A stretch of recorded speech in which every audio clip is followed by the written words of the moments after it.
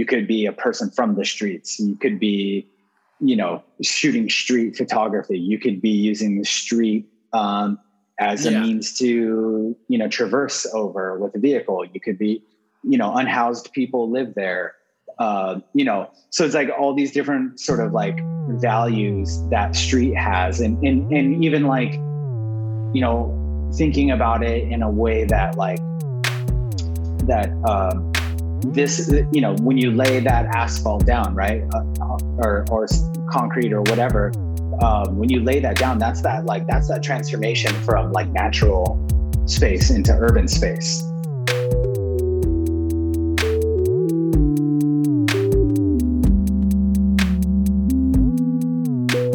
Welcome to What's My Thesis? I am your host, Javier Proenza. Every week, my guests and I share the answers we found to the questions we have. Join us as we explore and expand our worldview and ask, what's my thesis? And today, my guest is Hiroshi Clark. And I am obviously excited to have you because we've had to reschedule a couple of times on my account. It's a crazy thing to decide to do a podcast every week. I'm not like, I love starting the show just feeling sorry for myself, but I'm definitely feeling that way today. I'm like sweating. I just got out of work. So I'm excited to talk though, because it definitely deep compresses me immediately. Like if I just came home and didn't have a conversation like the one we're about to have, I would just be like, so I guess that. Anyway, man, so you're in LA, right? Or I am, yes. Jason? Okay. Yeah. I live in South Pasadena. Yeah. In South Pasadena. Okay. And you grew up around here, or are you originally from somewhere else? I grew up outside of LA. I grew up in Corona, California, which is in Riverside County.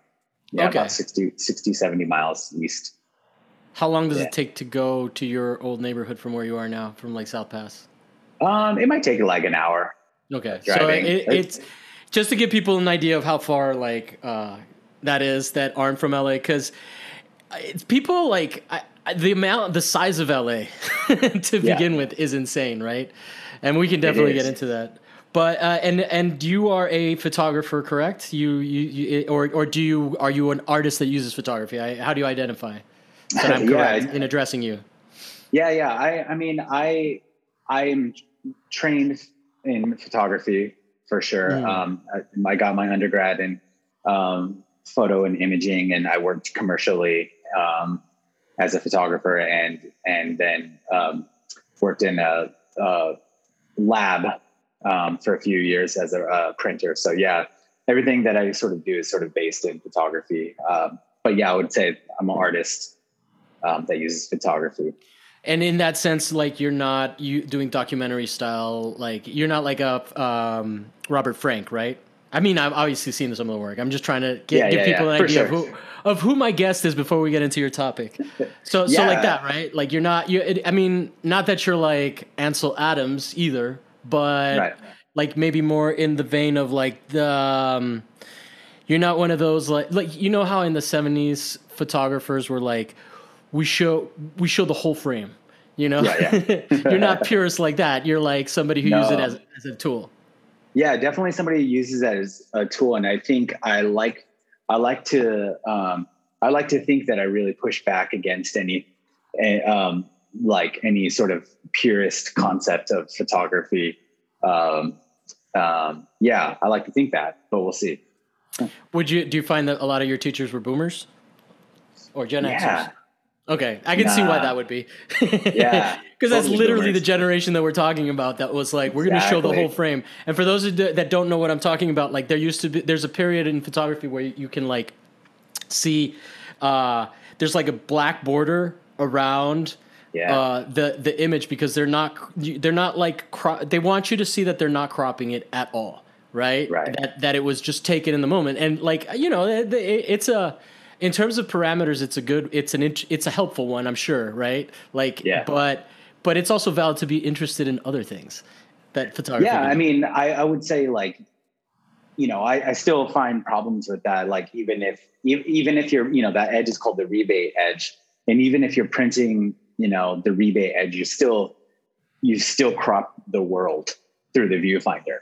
right? Yeah. You've still made a decision compositionally. So I always think that. I think that the motivation behind it was, or my understanding of it is that the motivation was to show you that, like, just to sort of isolate the crop, like, you know, the artistic moment to the actual image capturing part rather than the printing, right? Like, but so I mean, I think that it's just interesting how these movements develop, right? Like, I think that we're also in a time where, you know, you mentioned that you did your BFA with Josh Shadle, and, like, I mean, the stuff that he's doing is pretty relevant because he just prints vinyl, you know, and like puts it on walls and puts it on doors and stuff, and that's how we consume a lot of photography. So it's an interesting evolution. Like, I don't think I understand. Like, I would say that's like. It makes sense how things evolve, right? Like, you want to be a purist at first, and then you're like, well, it's kind of like the Clement Greenberg thing in painting, right? But anyway, exactly. Yeah. So do you have any other thoughts on photography before we? I mean, unless I'm basically going to introduce the topic now. If you want to do that. Yeah, let's do it. I'm sure we'll touch on all of that, anyways. Okay, so sometimes it's completely unrelated to the work. Sometimes it's related to the practice. So, what's the topic? Yeah, I mean, I just worked on a, I'm in my second year at UC Irvine right now. And we just had a group show with my cohort. And so when that group show, I showed a series of works that I've been making for the last year or so, that, you know, if I, you know, sort of start backwards a little bit, you know, the work itself was about, it was photographs of cracks and damage on asphalt, but like a really small section that essentially, I'll talk about the process later, but I made bigger. And, you know, it really is sort of like got me thinking about like use value in asphalt, or, you know, value? Use value, like what's news, like use, like what? USE. Okay, sorry. yeah. It's like, you know, like it's the Zoom. It's not like that. Your pronunciation. It's just like it gets garbled up for me. Go ahead. Exactly. Yeah. I know. I get that. Use value in the street, and I sort of like, you know, every time I think when I'm like talking about the work, I like always kind of have to like rely a little bit on these like anecdotes, you know, like sort of autobiographical anecdotes. That's really good for podcasting. So go for it. Okay, cool. So perfect. Yeah. I think so. That makes it interesting. Yeah. So I mean, it sort of like goes back to, you know, we were talking about photography a second ago, or just, you know, purist or like even, you know, sort of like I thought a lot about like the ethics of like quote street photography.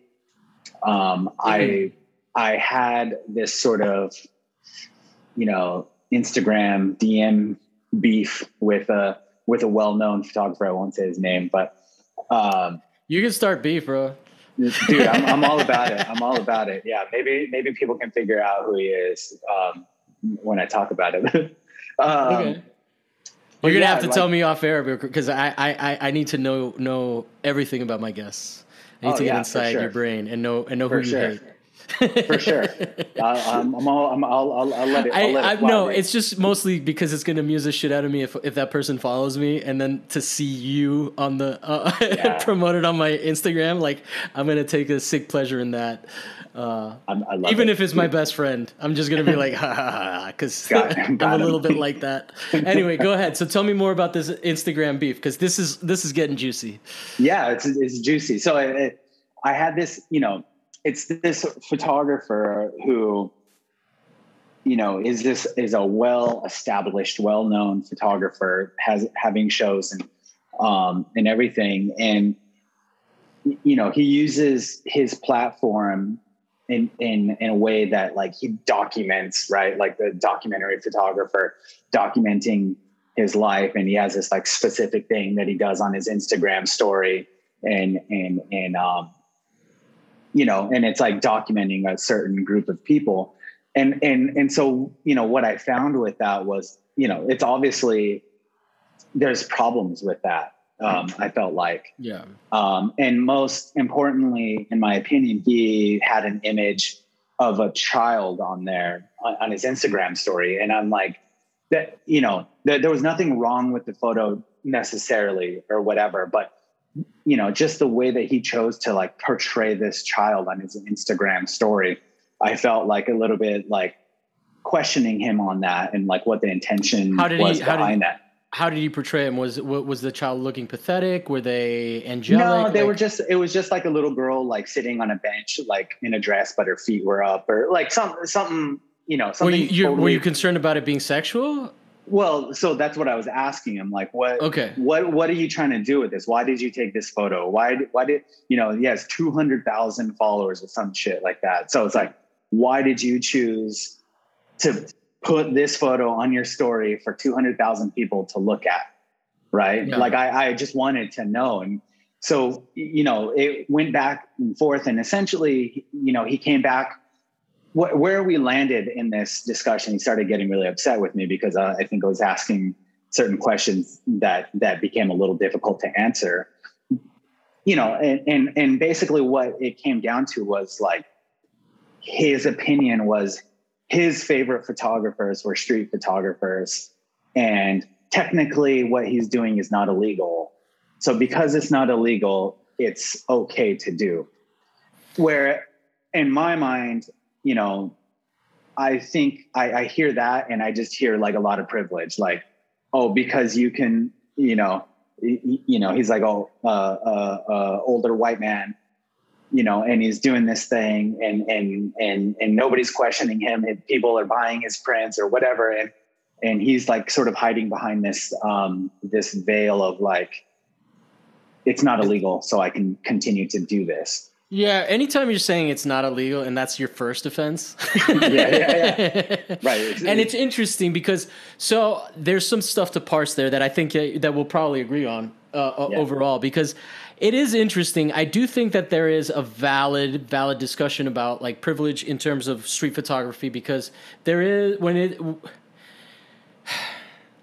living where we live right now, living in the times that we live right now, it's very easy, it's very present in our minds to notice that the idea that if you are unhoused, like, right? If you do, and you include that in street photography, I think that I've had discussions and I can see instances where it, like, for example, I don't think that like Lee Freelander and the Farms Administration, like that was a government project to educate people on the extent of the poverty. And I'm not even, I mean, Freelander is sort of a street photographer sometimes, but in this context, you know, like his most famous stuff. Then you also have the situations where you have I forget who it was, but someone brought, I think it was Zenia Baltaji, who was on the show, who talked about how the photographer that took that famous photograph of the Afghani woman who had like really shocking eye, like beautiful eyes, you know, like how he became super famous and she just ended up continuing. So like there is definitely an issue with, or maybe that was Michelle Lisa that brought that up. I it's been a lot of episodes, but you know, I think that if we're talking about someone like Robert Frank, right? Mm-hmm. He's also a street photographer, but he's documenting something like he was an immigrant from another country who had escaped the fun war, let's call it. Yeah. And so the context there, as an outsider observing this place and taking those photographies, I think I understand the validity of that. That there is a legit documentation goes there. If you're talking about Robert Frank, he's taking pictures at the zoo when he's fucking depressed because he's divorced, and he's taking his kids to the zoo. You can maybe question the one about women. That was also like the one that he edited himself. I forget, but he's had some problems. I don't think that it was exploitative in the same way, because he's not taking pictures of fucking people that are destitute, right? He's taking that. I think that in that place, even there, the argument of legality, like, because if I start fucking making a book out of taking pictures of hot girls on the street, like in 2021, like how would you feel about that? Right. I mean, I feel. I mean, if you're asking me how I feel about it, I feel like it's cheap. I feel like it's. Well, there's people that do that kind of shit, right? There's Instagram's accounts. Go ahead. Oh, absolutely. Yeah. I mean, and I'm not saying I don't look at those accounts. Okay. Go ahead. But to me, I would say that, like, I actually wouldn't even like differentiate what this guy has done with something like that kind of Instagram account. It's sort of just like taking whatever you want. It's like colonizing, right? It's just like taking, and just because you can like hide behind a thing saying, well, it's not illegal, so I'm going to take it. Right. And I really grappled with that idea for a while after having this argument with him about just like, man, just like that's that same mentality of like, it's mine now because I shot it. And we did like get into like with our conversation, we did get into like, well, did you ask this child's parents if you could post this photo? That's the big fucking problem right there. Right. That's the hugest problem. I bet you they wouldn't want their kid to be seen by 200,000 people in this way, which again, it wasn't a bad They wouldn't photograph. want their kid photographed either, Right, exactly. As photographers, we have run into this where we have innocently taken photographs of kids, like just like, this is a park, it looks nice, everybody's having fun, and they're like, and people confront you, and you know what? Fuck yeah, they're right. Rightfully like they have to protect, Yeah. Sorry, go ahead. So. Yeah, no, that's like the base of it. So that got me thinking about, street photography. And, and after that, I just, I sort of went down, this was pre-COVID, 2019, like late 2019, and then COVID rolls in and, all of a sudden I lived in a tiny little studio apartment in Pomona, California, familiar, commuting to Irvine, and never had ever intended to spend any time in this apartment. I had intended to be in my studio in Irvine. And what ended up happening was when we shut down, all of a sudden my tiny studio apartment became my, living quarters, my classroom, my, studio, and so all of a sudden it wasn't enough, to be in there. So, I've been skateboarding since I was in fourth grade. I don't know how old you are, like 12, 11, something like that. And so I started just skating at this like high school about a mile away, just for exercise, but also just to get out of my apartment and whatever. Now, not when you were in fourth grade. Now. Yeah. And, or last year, during, the first few months of quarantine. And, so I was in this parking lot a lot. And I kind of try to think about this parking lot as maybe like a studio space, a makeshift studio space. And what I noticed was on the asphalt in the ground of the parking lot, there was these huge, long stretches of like cracks in the asphalt, just huge. And they stretched out the entire parking lot. And, as a skater, when you're skating around, you're looking down at the ground so you don't fall. So you don't just like nick one of those cracks and then go flying. Yeah, I literally have a video where I was filming the crack and wasn't watching and I just tumbled. Yeah. Or just something about exactly. Yep. Exactly. You got it. Like a grain of rice. So that's where, so I started like thinking about these cracks. I started thinking about these like, what they sort of like, how they occurred in the ground. And I started photographing them just at night, like with an on-camera flash on my camera, just going around, like doing this like sort of like straight, topographic view of the cracks and 35 millimeter. Digital 35. Okay. So I had to clarify because you were a printer, so. Well, and so we'll even, it gets juicy here in a second. Oh, so, nice. So I love that that's our adjective now. I don't know how it happened, but that's a great adjective. That's my favorite. I use it too much. So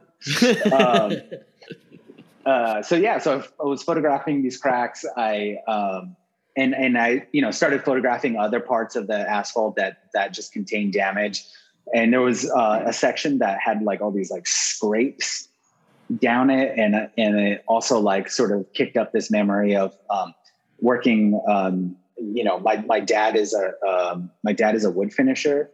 And so before ever going to art school or anything, I was working construction with my dad my whole life. Wood finishing is what? Describe it for me so that I have a clear idea. Because I mean, it's like lacquering and staining wood. Okay. So like furniture, kitchen cabinets, anything that has wood. No painting. He does a little bit of painting, but it's usually like staining and lacquering and things like that. It's also important how specialized that is because he probably makes a very specific, like, Yeah. Anytime it's like being a doctor, if you're a surgeon, like I'm just saying like that those things aren't celebrated enough. Those little like specializations, like, cause people are just like construction, like, no, your dad was a baller. Yeah, totally. Yeah. And he really, he would, we talk about him in this like sense that he's like a blue collar worker. And we talk about him in this idea that he is in construction, but also in reality, he's like really has like a real understanding of like color in a way that not a lot of people I feel like do. And like he uses different words. Yeah. Grains of wood. He uses different, like he'll say like burnt sienna. And I'm like, what the hell is burnt sienna? But I see what he's doing there, when he's mixing these colors together, and I'm like, oh, well, okay, if you were a painter, you may click with that more. So that's also interesting, right? Because actually the episode that's out this week about psychology of color, we talk about how like CMYK, like those color spaces, it's even psychologically those are different. Exactly. Yeah. Exactly. So when I was growing up, we have this big box trailer that connects to his truck and all the equipment goes in there. And there's a column that hangs down from the trailer. And so anytime my dad would drive over a peak in the ground, this thing scrapes across.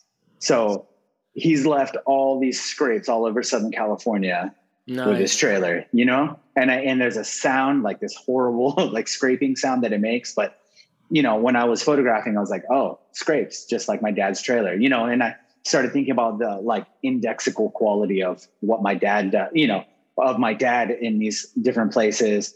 And as a mark maker, essentially.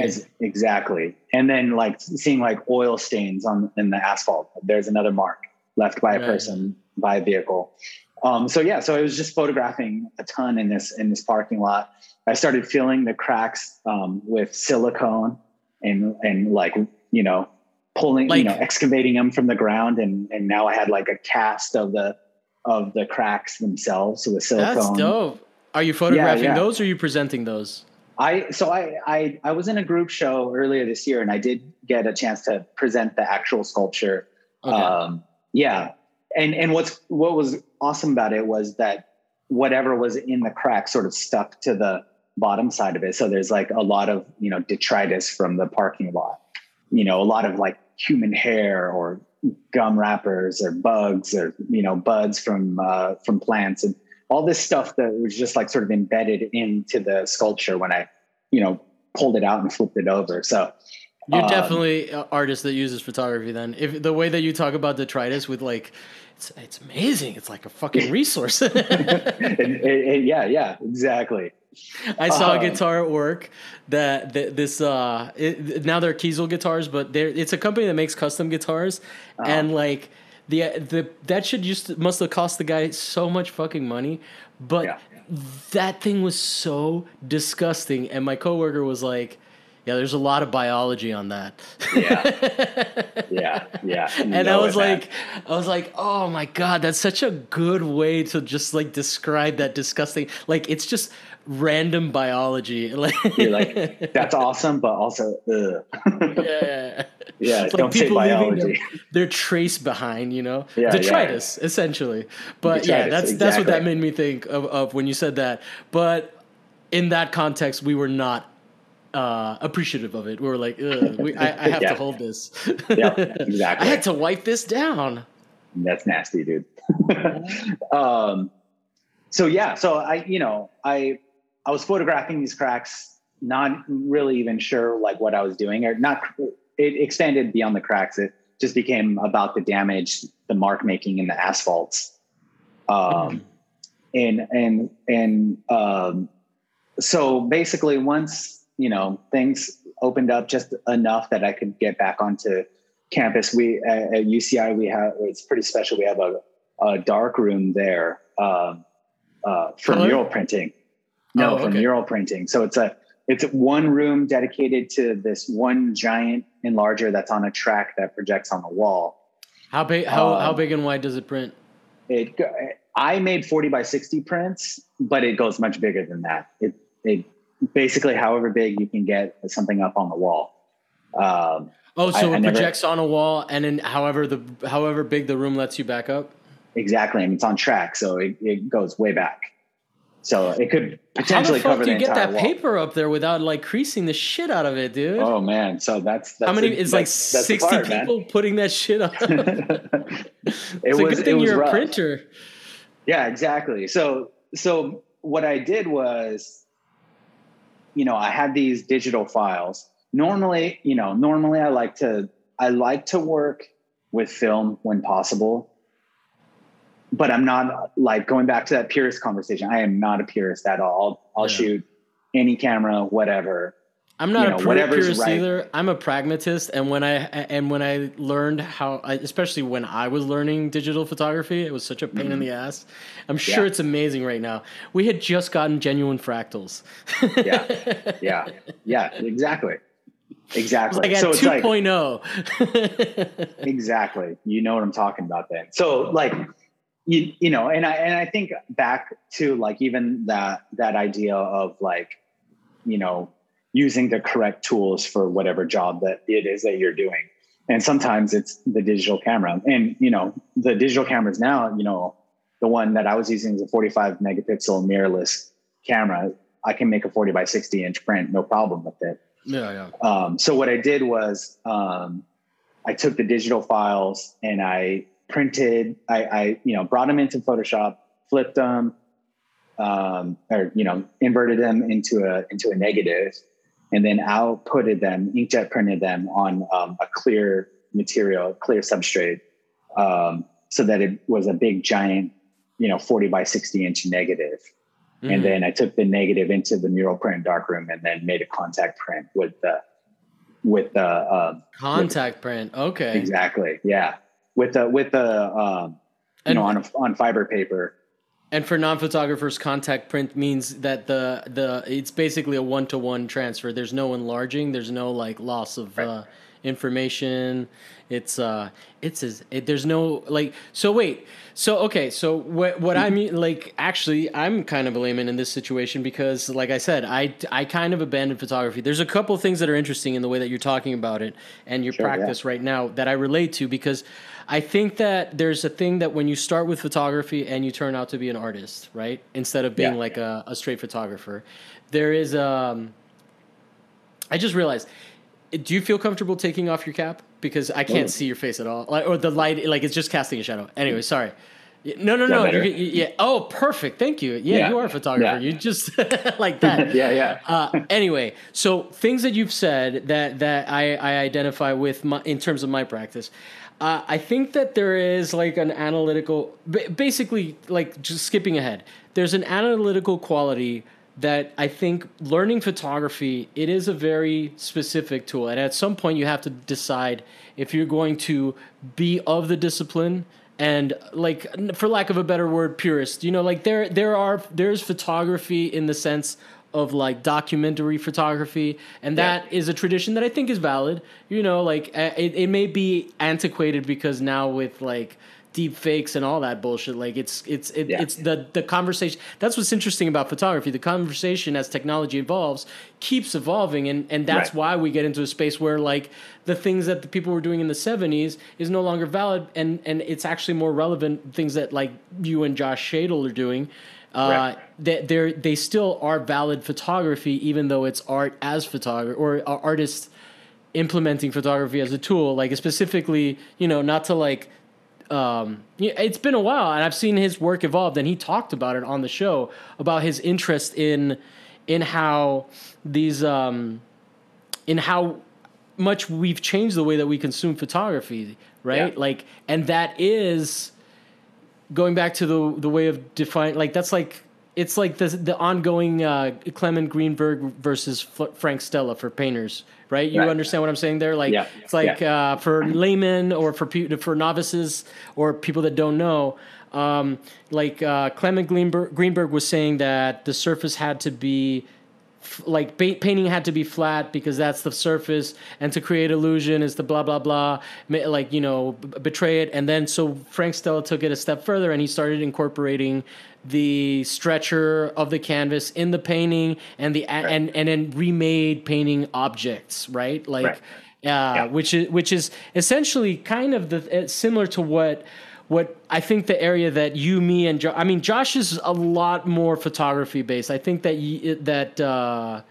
even like I think his parameter is very much about, like, I think you and I are a lot more mark makers in a sense. You get what I'm saying? Like, does that, I mean, I know that you don't know my work, but I like, if what I'm saying, does what I'm describing you as make sense, right? Yeah, totally. And then and so I think it's really interesting, but I think that what the three of us have in common is a conceptual base, and I think that comes with the parameters of photography, right? Like photographs are not like painting; they're not like and in the sense. Photography kind of teaches us about the limitations of other media, because it can do certain things and it can't do certain things, and it's closely related to things like film. But film is a narrative form, and as Jack Kerouac said in his foreword of Robert Frank's book, you're laughing because I know you just probably recently read it. yeah, exactly. No, I mean, you know. Oh, go ahead, finish it. Oh no, so basically, what Jack Kerouac says is that photography is to poetry as film is to novels, or you know, like I mean, that's a paraphrase and butchered because he's Jack Kerouac, and even though I kind of agree with what's his name, the true crime writer, that's not writing, that's typing. I kind of agree with some of that critique of his, but there you go. It's like artists have this whole, like, you know, different approach to things.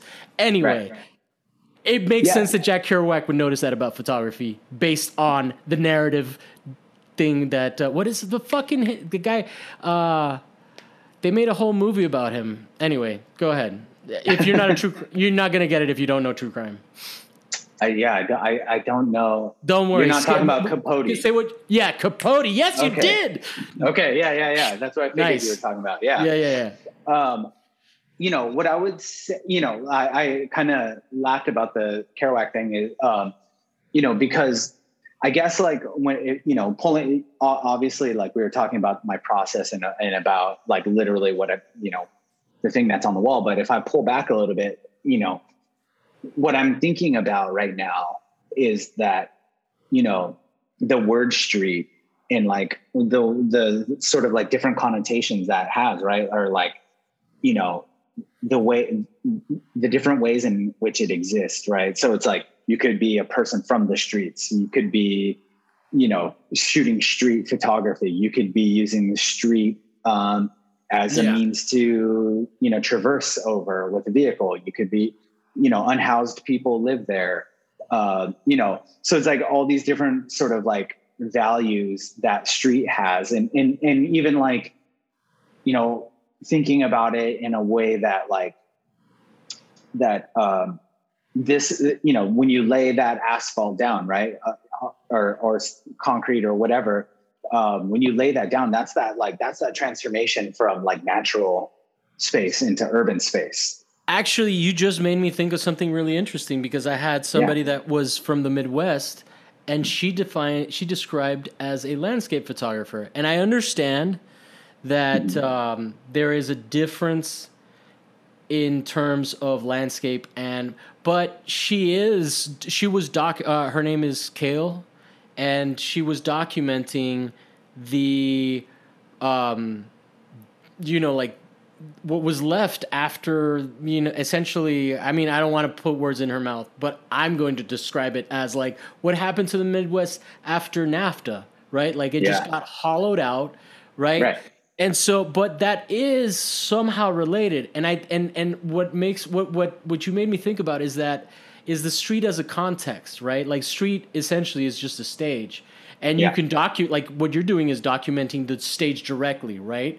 Because it is obviously a lot more interesting than a theater stage, right? Like you would have to be a fucking theater nerd to care about that. But everybody walks that stage. Everybody walks those parking lots, especially out here in the US, right? And they don't have no fancy cobblestones like where I grew up, right? Like it's fucking, it's just like, so that's really interesting. And I think that what you were saying about, like, I think that that's why there is some of Robert Frank's work that is valid.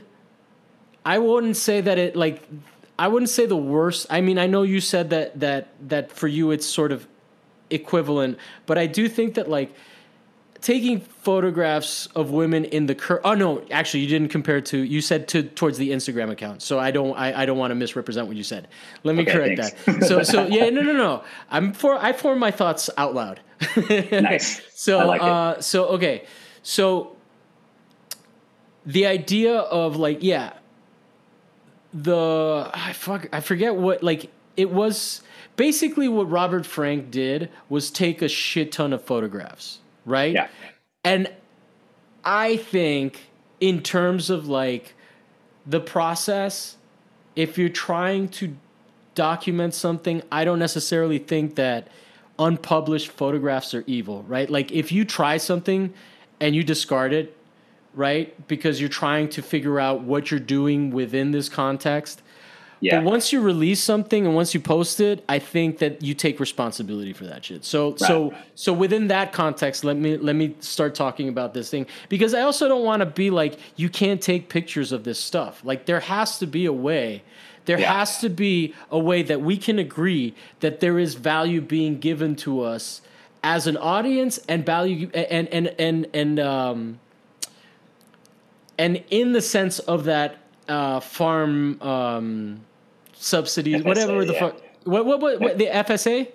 Yep, FSA, Farm Security Administration. Thank you. You're still in school, so you remember that. Actually, I teach history of photography. So. Oh, okay. Yeah. There's a whole. That was my favorite. Like seriously, that is where I learned the most about American history. So yeah. Anyway, point being that like there has to be a way to document this stuff. I'm not against street photography as a whole, but I think, like you said, the importance is you get to crop out the rest of the world, right? Yeah. I'm sure homeless people have like had bad times on the places that you like. It's a fucking parking lot. Statistically, in Los Angeles, there's no way. Right. Yeah. You know? Exactly.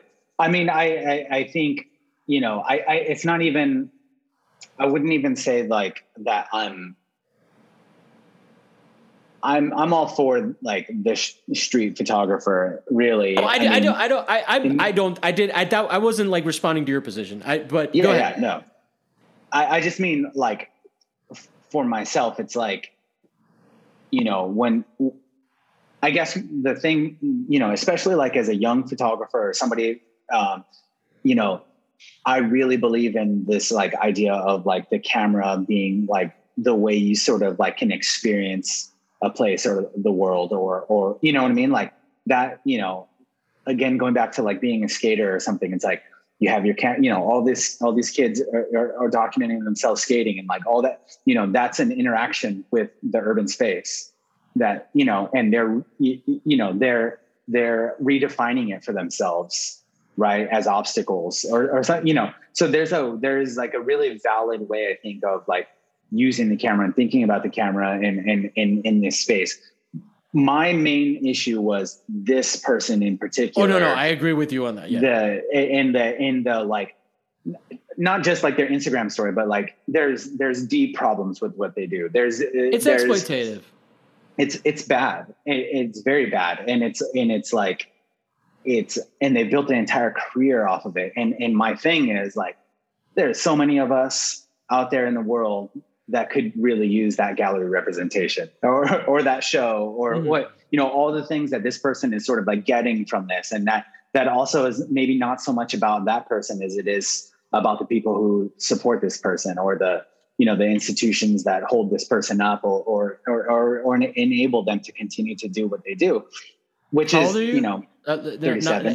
37. Yeah. Okay. So we're about the same age. Yeah. Yeah. No, I think that's valid. I'm just curious. No, because you said young photographer, and I'm like, I guess. Oh, no, not me. I'm not the young photographer. I'm this the old guy. Well, yeah, no, and I think that's really interesting because it goes, like, it goes to that thing of like, unfortunately, the pinnacle of like reaching success is getting validation from people that maybe we don't agree with politically, because that's where the source of money comes from. So in terms of like, I mean, I totally agree with you. It's not a meritocracy, and there is some really gauche things that are like, and so what is interesting about that stuff being elevated is this idea that like these people are the people that are supporting that and elevating it and funding it and giving it space are people that don't have access to this, try to avoid this, and so it ends up, it's almost like they're doing that National Geographic thing of like, look at these poor people with this, distended bellies because they have tapeworms and all that shit. Like, unfortunately I can't remember the only Susan Summers ad I can remember. I know she had two. It was like, do you want to make more money? Sure, we all do. But she also had one about like, adopting. You remember this, right? Like growing up. No, I don't. This is all news to me. Yeah. Maybe it's not Suzanne Summers. There was a celebrity that did. Like, okay. For people that are millennials, I'm gonna say, can you remember the "In the Arms of an Angel"? Oh yeah. So it was like that, but with black people that were starving in Ethiopia. So to me, there may be an element where like the audience for that, right? I'm definitely thinking a lot about audiences now that I'm fucking committing full time to doing this, right? Yeah, to you doing are. this podcast. Like the audience, like what audience are, because I'm actually a huge fan of some really sophisticated streamers like this Code Miko. But then at the same time, her whole like audience is simps, is what they call them, which is like, just like, I mean, I say that because I'm essentially a boomer, or I'm a Gen Xer. I'm one generation away. Yeah, but you're one, but for you're the one in context, the middle. Yeah, for the context, right? But yeah, like there's really, like, it really is a thing of like, and then you also have like, man, picking your audience and having integrity and then pursuing money, it can be a tricky fucking thing, right? Like, I'm definitely challenged with that because I don't want to do advertising for this show. But the longer I do this and don't make any fucking money, the more capitalism is like, why am I working so hard? Well, it's true. And it is, I definitely feel like my view on it is like if there is advertising money out there, like, maybe should go to you because of the, to sustain this thing. I get you, but what is it going to do to me? Yeah.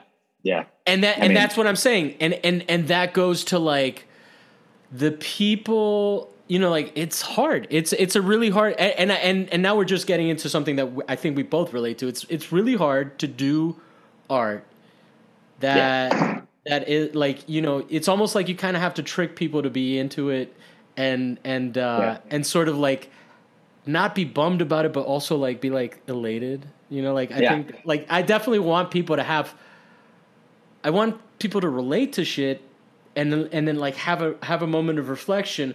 I don't want them to go and be like, yeah, but the world sucks, you know, sort of like I would rather them like be like, yo, it's kind of weird, isn't it?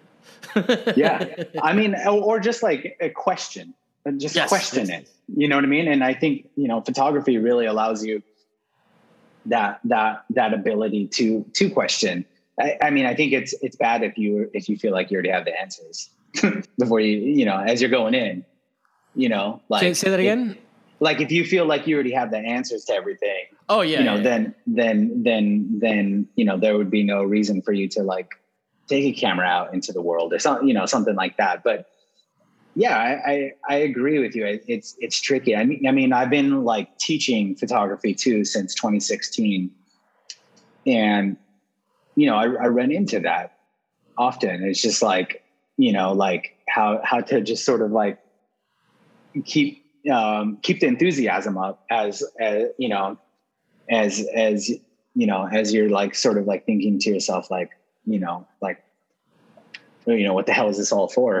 You know, well, but you know what? Actually, that class changed me. I had a really good teacher. His name was Bill McGuire. He was my teacher. He's still around. I hope. Hey, Bill. But he knew Gary Winogrand and he knew Lee Friedlander, and he was an OG. And actually, you know, like big ups to him, because I was okay. This ties in nicely because that's where you got me going. So there's a cynicism that comes with observation. There really is, but there's also like a joy in experiencing, right? Where you're like, and I haven't really shot photographs in years, but I know like this, it's such a core thing of like, it's behind my practice. It has to do with like the way that I look at things. Right. So there's a fun in it. And there's something that makes you feel like, being alive is worth it despite how upsetting it is. But I feel like, so like one of my things about art history and why I think art history is important, and you know, with all its problems, it's agreed upon fiction and all that. But essentially, when you start actually looking at the stuff that comes from a certain period, it's almost like when you look at tattoos that people have from like a certain decade, like, you know, like no one was that original. Like, I mean, I'm not shitting on, like, you know, like no one does tribal anymore. But there's a generation of tribal tattoos out there. Yeah. No one's going to do those like indie pop, like triangles, but, you know, forever, but they're going to, or I mean, like triangles, I understand is a charged word. I meant diamonds. Apologies to the triangle community. But you know, like those little like stick and poke that are popular now, like that shit is going to be dated. Those are referred to as Pinterest tattoos. What's that? Pinterest tattoos. Pinterest tattoos. Okay. Yeah, my partner is a tattooer, and she just graduated from USC's MFA program, and yeah. So we're always constantly having this discussion about tattoos. Yeah. So, but you get what I'm saying? Like there is a zeitgeist to that, absolutely. even that, and then so I think with art history, despite it being the whitest motherfuckers and the malest motherfuckers and the cisest motherfuckers, like at some point there is still some relevance to the history, and you can correlate it to the history written by the whitest motherfuckers, the dominant motherfuckers, you know, like the menaced motherfuckers that are writing the actual history. So I think it's like an emotional record. And when you start to get photography in there, it's going to be interesting how shit changes, right? Like, because it is an ever-evolving medium. It's not, you know, like every time we think we know what it is, we don't. Like it doesn't. And there's always room. Like it you know, like any other artwork, you know, like I always say that painting is really romantic. You can't help it. Yeah. You get what I'm saying? Yeah. Like photography, it's its own thing where it's like it has an inherent, it's observative, but it has an inherent sterility to it and detachment as well. Yeah. Yeah. And I mean, I think, you know, I think like the amount of photography that we consume anymore is just adding to that, right? Like, I mean, like, I remember hearing about this statistic of like how many, and I don't know the statistics, so I probably shouldn't even bring it up, but I'm going to bring it up anyways. That's the show, bro. Okay, good. But like how many photographs somebody would actually see in a day in like the 60s, and how many photographs people would see in the 40s, 30s, you know, obviously photography was invented in 1839, but like, you know, like it wasn't common to see a photograph. It was like a thing, like, you know, and just now, like over time, now we just like eat it up. We just consume it, consume, you know, like it's nothing anymore. You know, or maybe that's not right. It's just something different. It's I mean, even when I was studying history of photography, I can't imagine what it must be like for you to describe this. Oh, okay. Also with cynicism. Anyway, like there's no really way to quantify how much that consumption of photography has increased, and the whole point of my history of photography class was to instill in my brain how much these images affect us, right? Like one of the things that like, and it may seem silly, but it actually is.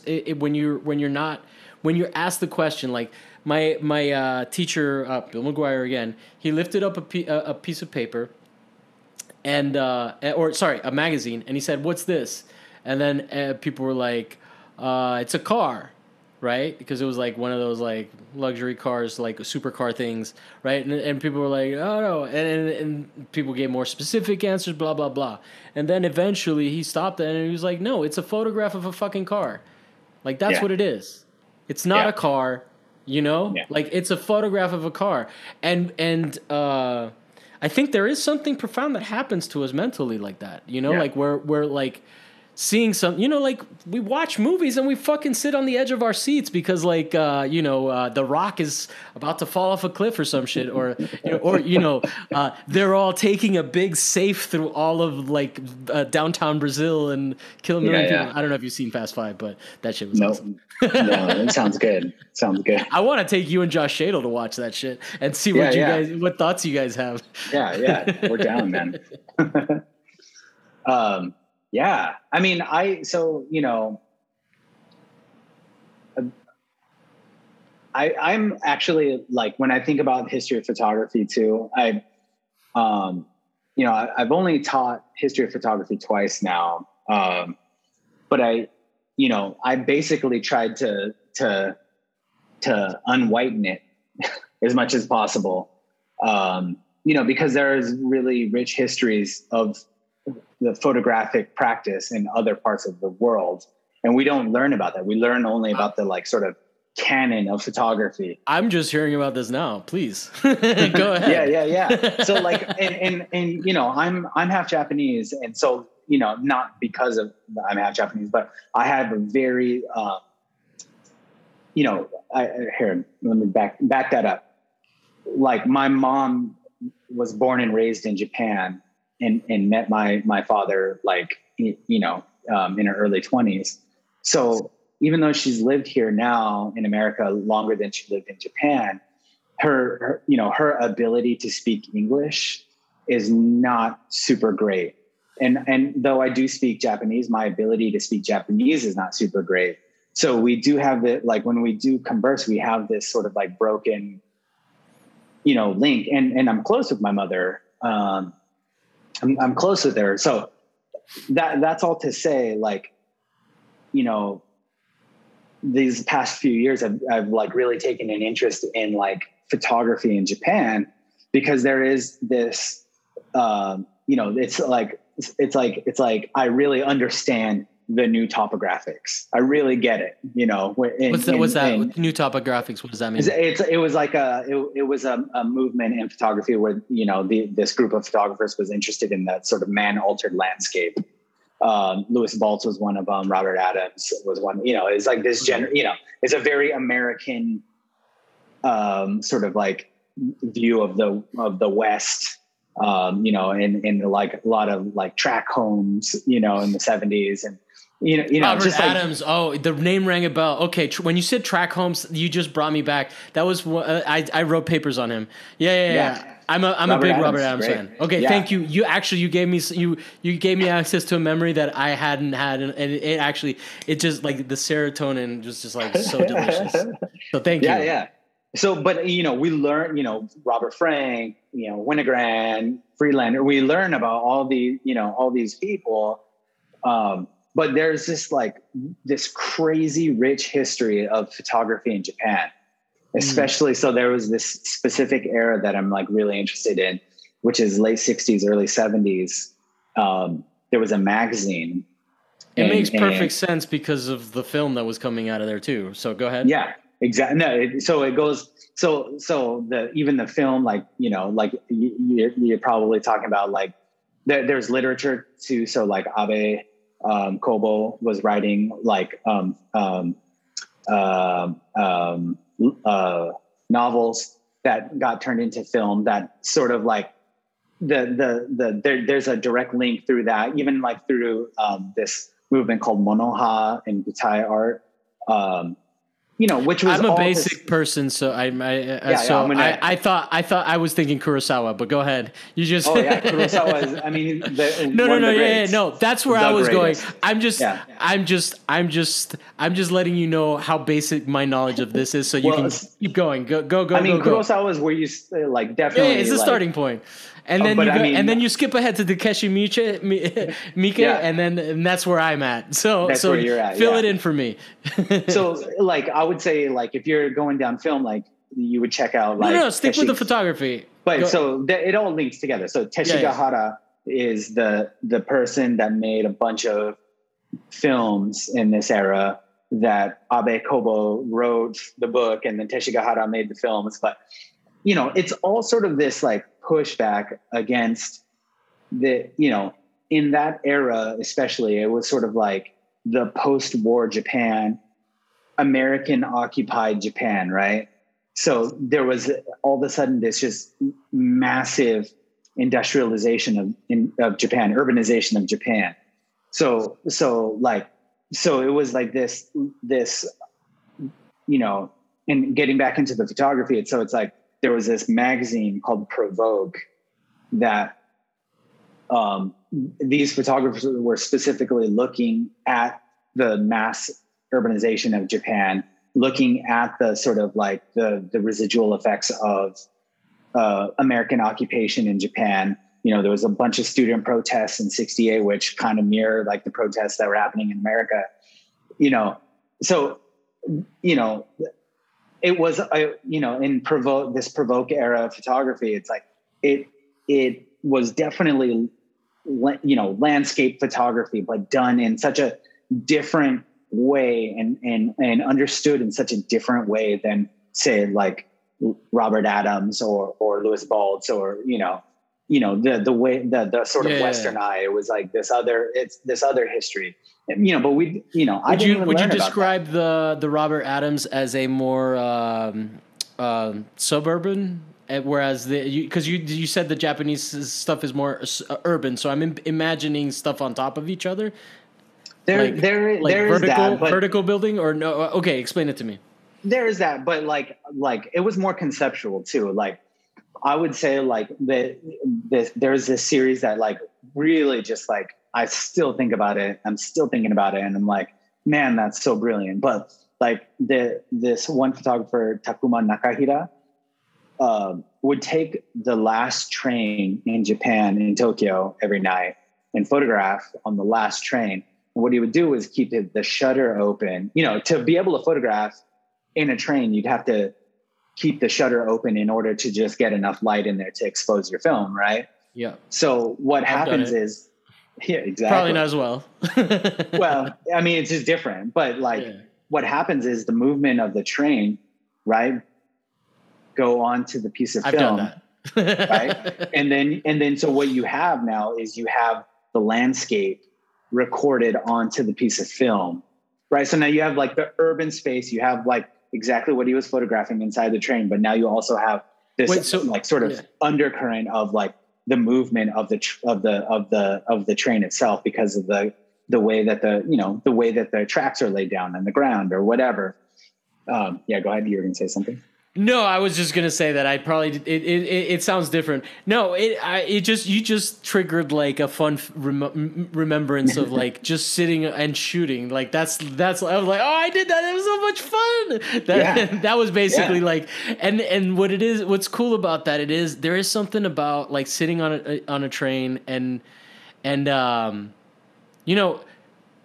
I don't know how many he took. I don't know what his editing process is, but there is something so much fun about just like sitting there and just opening your shutter and just like let's let some light in, you know, and see how that goes, and then you have some kind of understanding of how to do it, right? But it's a little bit trial and error. That shit's amazing, and when you fucking nail it, it's just so satisfying. You know, like, oh man, I kind of want to go. I kind of want to shoot film again. Can you do that kind of shit on digital now? Like, you used to not be able to, really. Yeah, I mean, digital's come a long way, man. Okay, so like, it's been a decade. Or in a decade, it's definitely in 2 decades, it's come a long way. But even in this, like, you know, we have like like mirrorless cameras, right? So now there's cameras that don't even have moving parts in them, and they do incredibly well in low light. Yeah. And so like, you know, again, that's like changing the whole sort of like way that we're going to like start perceiving even low light, right? Like we're going to start seeing in the dark, you know, and like, I'm going to have to consult with you guys because because I am going to eventually need a new camera for shooting in studio. So be aware that I will be hitting you up because I'm waiting for it. You know, like it's almost like serendipitous that I was like, fuck this. Let Hiroshi learn how to do this, and I'll ask him in 20 years. There you go, man. But this conversation is definitely getting me hungry for it. You know, like just like think that, you know, it's the process of shooting photographs that I think I really love. You know. Yeah. So like I mean, not that it was anywhere near as good or as effective, but I definitely did shoot in, like, there was a period where I was shooting in, there was like a train in Paris. And so the shot was interesting because it was, instead of having like cars that, you know, like with doors that you would go into the next car and all of that. Right. It was just an open train with like kind of like an accordion sort of vibe thing that like flexes as it turns, that was connecting each car, and it was just open the whole way down. And I just remember having so much fun just sitting there with a tripod, taking a frame and watching the train turn corners, you know, and then what you end up with this like crisp first car and this portal that's all watery and shit. Like, dude, even if the pictures didn't come out great and they weren't like something that you would want to share, like, you know, because aesthetically there was like, you know, one thing that it's just so much fun to just see how light behaves on that shit. So I totally, I'm definitely like, I'm feeling the vibe after talking to you. You know, like it's different to have an iPhone. I really want to go out and shoot. So yeah, I mean, and I love, like I have several different cameras at this point, and I just love the, like, even just the different way. Even considering my iPhone as a camera, right? Like there's a way that you shoot with your iPhone, right? Like you're looking at the back of your phone and you're like, you know, like this. I saw a talk with Stephen Shore once. Mm-hmm. Stephen Shore, was it? I want to say it was. But he was talking about how he liked taking pictures with his iPad because it was like looking at the back of an 8x10 Yeah. you know, an 8x10 camera. I'm like, oh my God, like that's so funny. And like, just to think about like composing in this kind of way, even with an iPad, you know, or like my, you know, I like, I have a RZ, which RZ? is a medium format camera, but you look down into it. Yeah. You know, so like it's a like Hasselblad and Hasselblad would be the other brand of it. But Hasselblad is a square. The RZ is a 6/7 frame, so it's still a rectangle. But it's like it's different, right? Like all of a sudden you're composing like this instead of like this instead, you know, or like on Actually, my 4x5. that's funny you say that because until I got Instagram, I had never really shot square format at all. Yeah.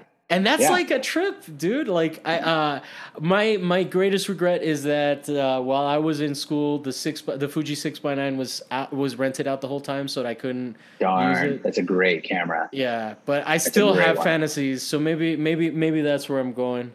The other problem is that I have decades old rolls of film that I just couldn't afford to at the time, and eventually I just realized that they're all bad.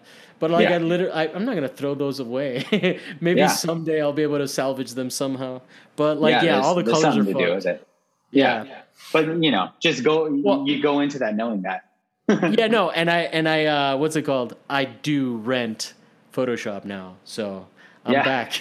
I'm back in the digital game, baby. You rent Photoshop. I love it. Man, that's how you do it now. Yeah, exactly. You click and subscribe, right? Yeah, it's a subscription service, so that you don't pirate their shit, and they make it $9 an hour. Like it's amazing how everything, dude. Even the repost app on Instagram, that shit was like I paid $5, and now they're like you need to subscribe $5 a month. I'm like fuck you, I paid for this already. God damn you! Unbelievable. Yeah, dude. Capitalism. It's all those terms and services that you never read. It's all there, dude. Yeah. Yeah. Who's reading that? I want to know who's reading all that. It's like firstborn. All right, man. Okay, so we can keep talking shit, but I definitely want to let you go, and I really appreciate. I mean, we also feel like we've hit a nice round time. I definitely want to have you back. I'm starting to have return guests, so great. Probably in like 6 or so months, I'll hit you up again. But what's it called? Do you have anything that you want to promote and stuff? No. What's your Instagram? It's Hiroshi Desu. So it's HIROSHI_DESU, then 2 underscores after that.